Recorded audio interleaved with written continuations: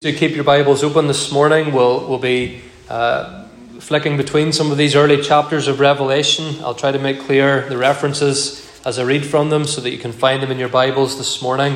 But we're simply considering today a recap of Revelation chapters 1 to 7 before we, as I say, properly get into it again, God willing, this evening. Revelation is a book that needs to be handled with care. Maybe from time to time you buy something and on the box of the item you've bought or on a label stuck on the side of it, those are the instructions. Handle with care. The cooks who prepared our barbecue dinner last night had to know how to handle the barbecue. They had to handle it with care. And thankfully the result was a very enjoyable meal. Had they not handled it with care, the result might have been very different. Things could have turned out a mess. There might even have been some singed eyebrows. They had to handle it with care. The book of Revelation likewise needs to be handled with care. Some Christians have made a mess out of Revelation. They've come to it with their own ideas or their own biases about what it means or what they want it to mean. And they've ended up misrepresenting or misunderstanding this book. Other Christians, perhaps not wanting to make those mistakes, they ignore Revelation altogether and sort of give up on it and say, well, you know, there's a lot of very difficult stuff there. It's too hard for most of us to understand. But Revelation is not a book to be ignored, and it's not a book to be manipulated to suit our own preferences. Revelation is a book about Jesus Christ. That's what the very first verse of the book says. The revelation of Jesus Christ, which God gave him to show his servants the things that must soon take place. So don't miss the importance of those opening words, friends. This book is about Jesus Christ. It's about his position today. It's about what he is doing in our world now. It's about what he will do in our world in the future. And Revelation was not written with the purpose of baffling Christians. It was actually written with the purpose of encouraging Christians. The first Christians to read it would have been the Christians of the early church scattered across the Roman Empire towards the end of the 1st century AD. Hardly any of them had political power or influence. Some of them were already being persecuted physically or in other ways for their faith. And all of them were feeling the pressure to compromise in a society overrun with idolatry and sexual immorality. Does any of that sound familiar? But Revelation was written to change the perspective of these struggling Christians. It was written to remind them that above all the influencers of their society, above even the Roman Emperor himself, there is another king, the Lord Jesus Christ. He is alive, he is resurrected, and he is reigning forevermore, and he is in full control of our world. And the day will come when he will bring an end to our world as we know it. And that, in a nutshell, friends, is what Revelation teaches us. It's designed to change our perspective if our perspective has become too human-focused or too horizontal, so to speak. There's a wonderful promise for us. I wonder, did you notice it at the beginning of the book, chapter 1, verse 3? Blessed is the one who reads aloud the words of this prophecy, and blessed are those who hear and to keep what is written in it. And so far from baffling us, Revelation promises to be a blessing for us, to encourage us in our Christian faith. And so tonight, God willing, we will begin a new section of the book in chapter 8.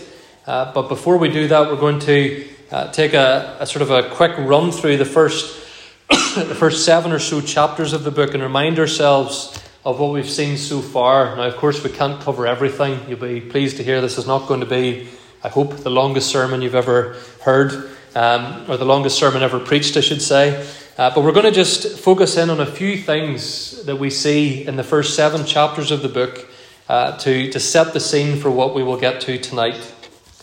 And so first of all, today, I want to think about the Lamb slain but standing. The Lamb slain but standing. Jesus Christ is, of course, described in many different ways in the book of Revelation. In chapter 1, verse 8, for example, he describes himself this way. He says, I am the Alpha and the Omega, who is and who was and who is to come, the Almighty.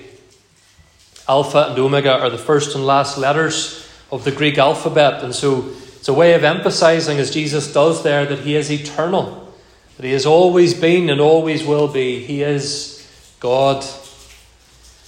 But the way that Jesus is most frequently described in Revelation is as the Lamb. 30 times that description of Jesus is used in the book, the Lamb. Turn with me to Revelation chapter 5 and verse 6. If you have your Bibles open there, Revelation 5 and verse 6. And this is part of the vision of the heavenly throne that John receives. And it says there, chapter 5, verse 6, between the throne and the 4 living creatures and among the elders, I saw a lamb standing as though it had been slain, with 7 horns and with 7 eyes, which are the 7 spirits of God sent out into all the earth. Notice that description, standing as though it had been slain. And the word slain is putting it mildly in English. This lamb has been butchered. This lamb has been slaughtered. It has gone through a deadly ordeal. Its blood has been shed. And that's a picture, of course, for us of Christ and all that he endured on the cross, some of which we sang about earlier in Psalm 22. Taking the punishment that his people's sin deserved, having his blood shed to redeem us. But the lamb hasn't just been slain. The lamb is now standing. And that is a position of strength. That's a position of triumph and of victory. The lamb has gone through the deadly suffering and slaughter, and yet the lamb is standing. The lamb is not dead. The lamb is alive. The lamb is not defeated. The lamb is triumphant and victorious.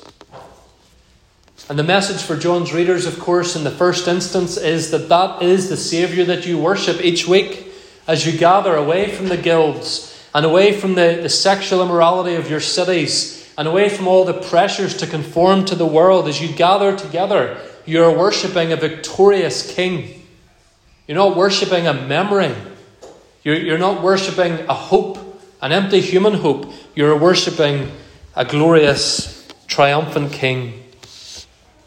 And not only that, friends, but what Revelation is telling us as well is that the pattern of what Christ has gone through is the same pattern that we, his followers, will go through. He's telling us here that suffering like the Saviour leads to triumph through the Saviour. Suffering like the Saviour leads to triumph through the Saviour. Like Christ, as Christians in this world, we suffer now, but we will be triumphant in the end. Now, of course, what Jesus suffered on the cross was unique. Unique both in the extremity of the pain and unique also in what it accomplished. We do not suffer in the exact same way as Christ did on the cross. Of course, his death was unique. But nonetheless, believers in this life do suffer. And John is telling us here that Jesus' death and resurrection is a pattern for us of the course that our lives in this earth and beyond this earth will follow. We suffer now perhaps persecution of one kind or another for our faith. Brothers and sisters in places like Pakistan and Afghanistan and North Korea suffer far worse persecution for their faith. We suffer perhaps some of the same things that the world around us suffers. Illness, loss, bereavement. We sacrifice at times for the cause of Christ and his kingdom. But friends, this vision of the Lamb tells us that our suffering will give way to our triumph. That if you're in Christ, united to him by faith, his victory will one day be ours as well. And of course, the fact that he has suffered means that he can sympathize with us when we suffer. What an encouragement it is today to know that Jesus sympathizes with you in every weakness, every physical or spiritual blow, every betrayal, every disappointment, every temptation that we face. Jesus has suffered all of it as well, and so much more.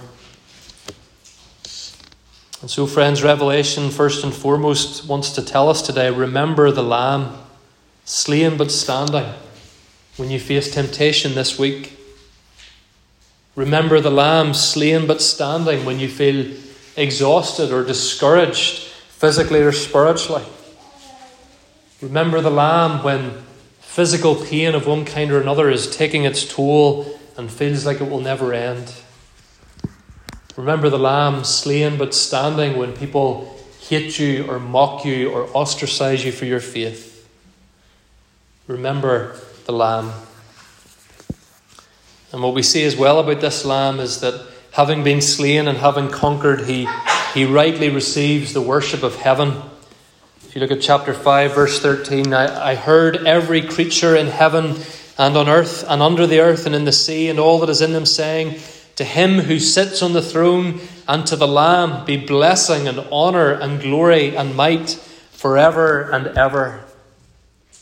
This Lamb, for all that he is, for all that he has accomplished, he receives all the praise that heaven can give.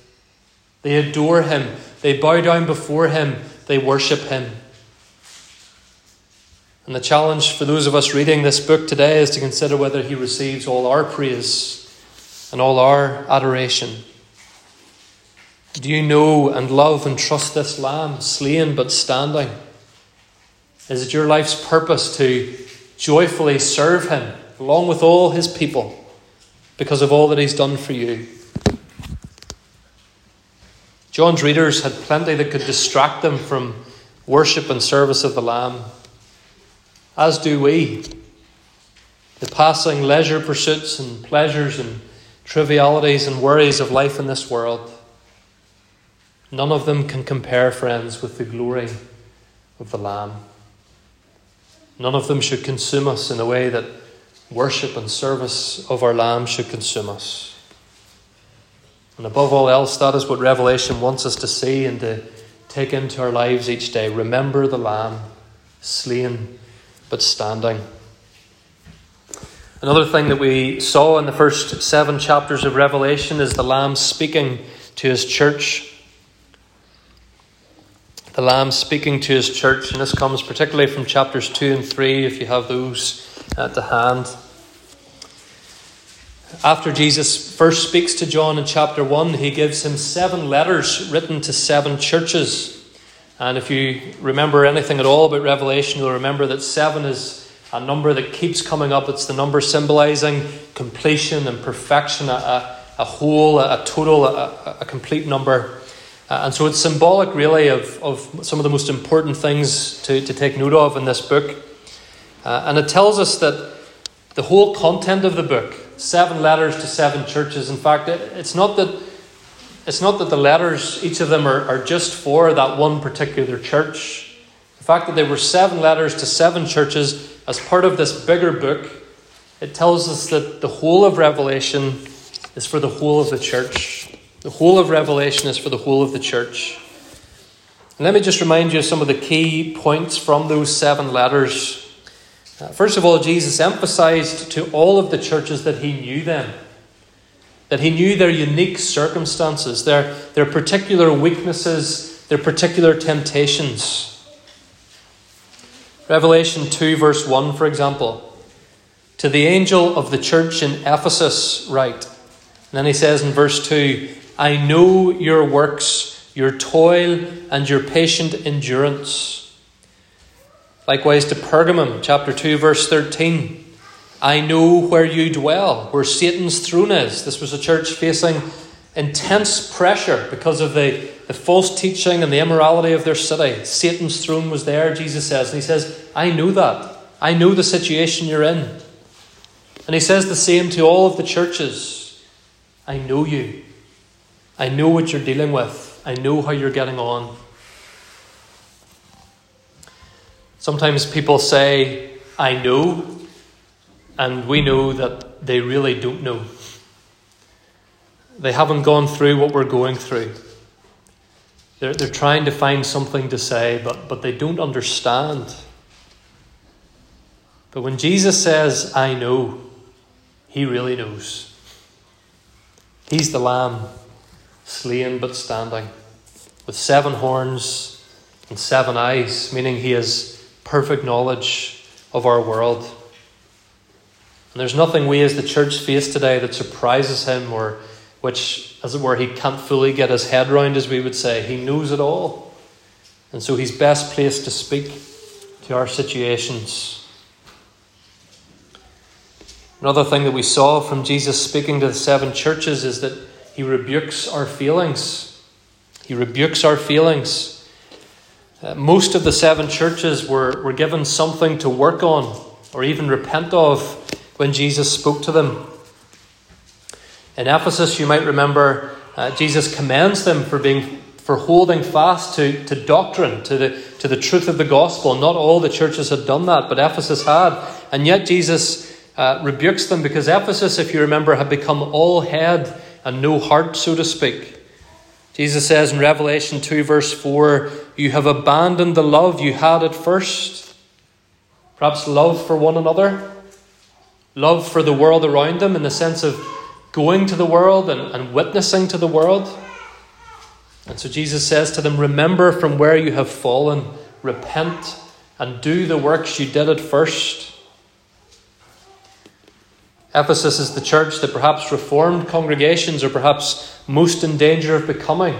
We value doctrine. We want the teaching of God's word to be central. We want to understand it properly. But that should never come at the expense of love for the needs of one another and concern for the world around us. It shouldn't be it shouldn't be one or the other. It should be both. Other churches, of course, had made the opposite mistake to Ephesus. Particularly Pergamum and Thyatira.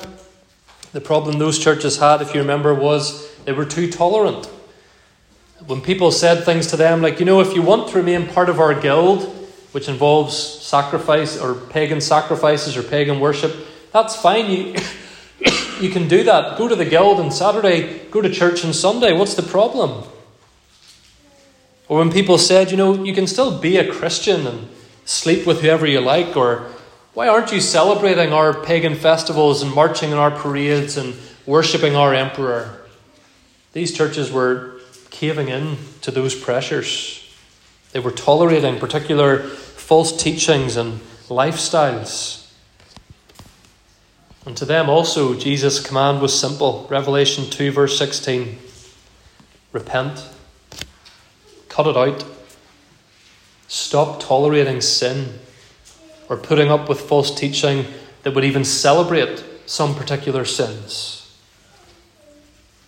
And again, that is a challenge for the church in our society today, which is not only tolerating, but promoting and enforcing and demanding that not only do we tolerate certain lifestyles the Bible calls sinful, but that we celebrate them.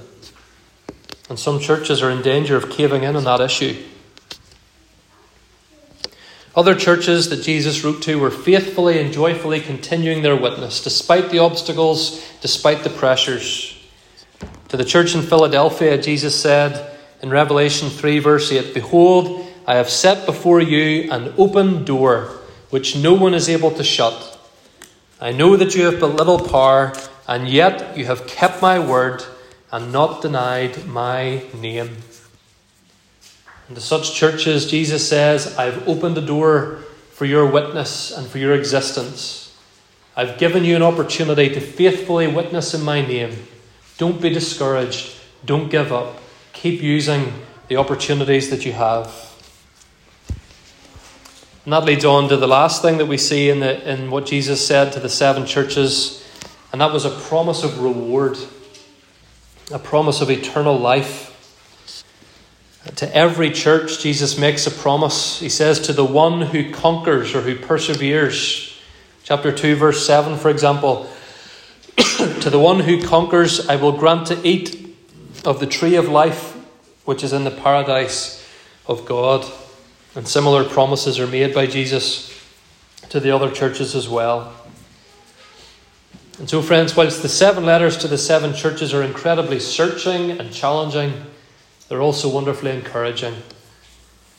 Jesus knows knows us, and He will give us the strength to keep on going so that we can conquer, so that we can have everlasting life.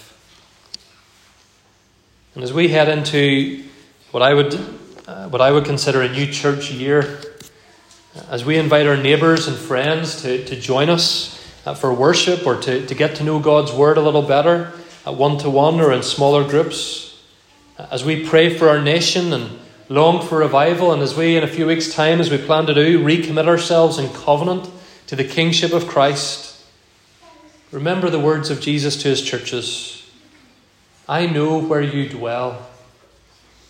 Jesus says to us this morning, I know the spiritual needs of Dromore RP Church better than any of you, members, elders, anybody. I'm your shepherd. I'm your king. I'm your redeemer. And I believe, as I said 18 months ago when I first preached in Revelation, that Jesus has set before us in Dromore, as He has done for many churches around us, an open door. We have freedom to proclaim the gospel. We have freedom to gather for worship. We find ourselves in a time where people are in great need, and they're going to be in more need in the weeks and months to come. And if we hold fast and if we remain faithful, Jesus will use our witness in this place for whatever He purposes, whatever He pleases. The Lamb speaking to the churches. Third thing we saw in these opening chapters of Revelation, the Lamb opening the 7 seals. He spoke to the 7 churches, and then He opened the 7 seals. We go from the 7 different cycles of 7 in the book of Revelation.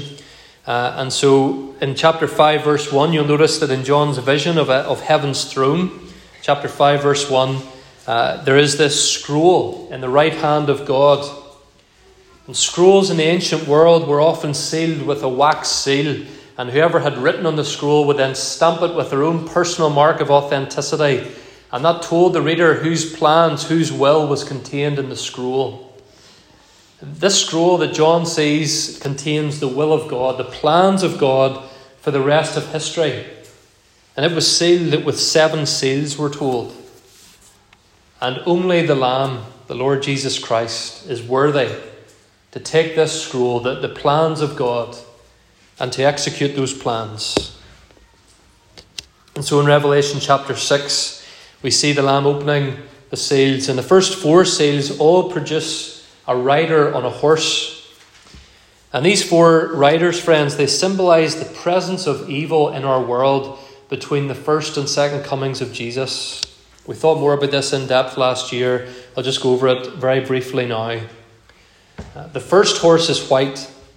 And as I said at the time, I think the best interpretation of that is that the rider on the white horse symbolizes Satan and false teachers, bringing with them false gospels into the world, which deceive the world into sin. The Bible says elsewhere that Satan masquerades as an angel of light. That's why he's perhaps in white here on this horse. He deceives the world, and he has a measure of authority in this world. It says this first rider had a crown. Elsewhere, the Bible describes Satan as the ruler of the prince of the power of the air. And so he does have dominion in this world. He deceives. Then the red horse symbolizes bloodshed and war and conflict. We're told that he had the authority to take peace from the earth. Chapter 6, verse 4. The black horse symbolizes economic strife. Chapter 6, verse 6 says, a quart of wheat for a denarius. That pricing indicates a cost of living crisis, to put it in modern language. That's prices, as we're all too aware right now, going through the roof.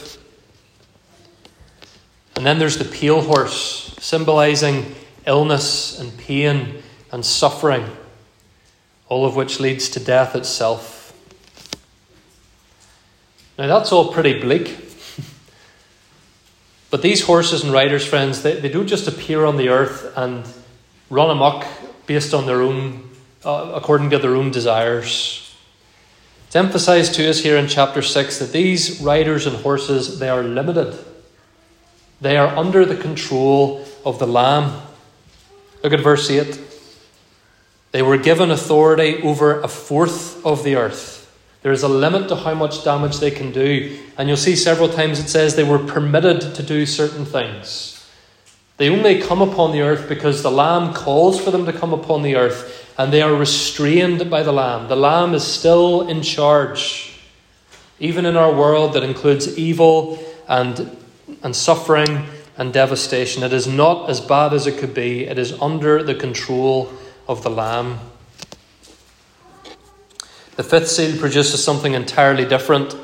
It shows us the patient prayers of the Lamb's martyred saints, believers who have died, whose souls have gone into the glorious presence of Jesus in heaven. If you look at chapter 6, verse 10, it says, "They cried out with a loud voice, 'O sovereign Lord, holy and true, how long before you will judge and avenge our blood on the earth?'" And so these martyrs, although they're in heaven, there's still an urgency to their prayers. They long to see justice done upon the earth. They long to see God's judgment poured out upon the enemies of God's kingdom. And in chapter 6, verse 11, they're told to rest a little longer until the time comes for God's judgment. The sixth seal brings us right to the brink of Judgment Day itself, the wrath of the Lamb about to be poured out in the world. Look at chapter 6, verse 15. "The kings of the earth and the great ones and the generals and the rich and the powerful and everyone slave and free hid themselves in the caves and among the rocks of the mountains, calling to the mountains and rocks, 'Fall on us and hide us from the face of him who is seated on the throne and from the wrath of the Lamb, for the great day of their wrath is come, and who can stand?'" And ultimately, friends, this is the warning that Revelation gives to anyone who hasn't yet put their trust in the Lamb. Will you be able to stand when the Lamb comes in his wrath? Will you be ready? Will you welcome the Lord Jesus back to this earth? Or will you be so desperate to escape that you realize in that moment you would rather have a mountain crush you than have to look into the face of your judge, knowing that in that moment you will know that you deserve the judgment that that Lamb will bring upon you? The Lamb has opened the seals. The plans of God for this universe are in motion, and they include plans for judgment, some of which our world is already experiencing. That's what the four riders and the horses symbolize. We'll think more about judgment this evening when we get to chapter 8. But the worst of that judgment is still to come on the day of the wrath of the Lamb. If you're not ready for that day, get ready now by repenting of your sin and trusting in the Lord Jesus Christ. So we've seen in Revelation the Lamb slain but standing, the Lamb speaking to his churches, the Lamb opening the seals, and fourthly and finally, we've seen that the Lamb has sealed his saints. The Lamb has sealed his saints. As we read through the opening of the seals and we think about all this judgment and devastation being brought upon the earth, the question comes to our minds, what about the church? What about the people of Jesus Christ who are still in this world full of all these difficulties? Well, chapter 7 answers for us the position of the church in the midst of all of this. Chapter 7 gives us this vision of the 144,000 sealed. And like pretty much every other number that you find in Revelation, I believe that 144,000 is best understood as a symbolic number. 12 times 12 times 1,000. 1,000 is a number of completion or of wholeness in the Bible. You have 12 tribes of Israel in the Old Testament. You have 12 apostles in the New Testament. And so perhaps that symbolizes the church across all spheres of time. And so the 144,000, friends, I believe is a picture of the whole church of Jesus Christ throughout history. This is all of God's people gathered together as the true church. And in Revelation 7, we're told that before the seals were broken, before the plans of God were commenced, were put into motion in our world, the church of God was sealed.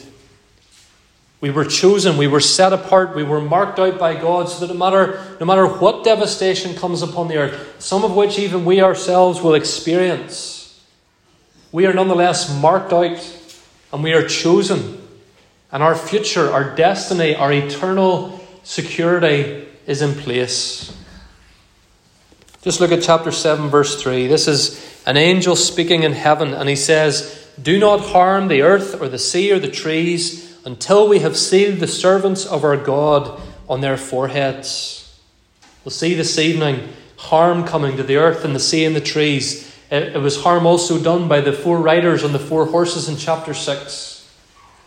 But here we're told that before any of that harm could be done, God has sealed his servants.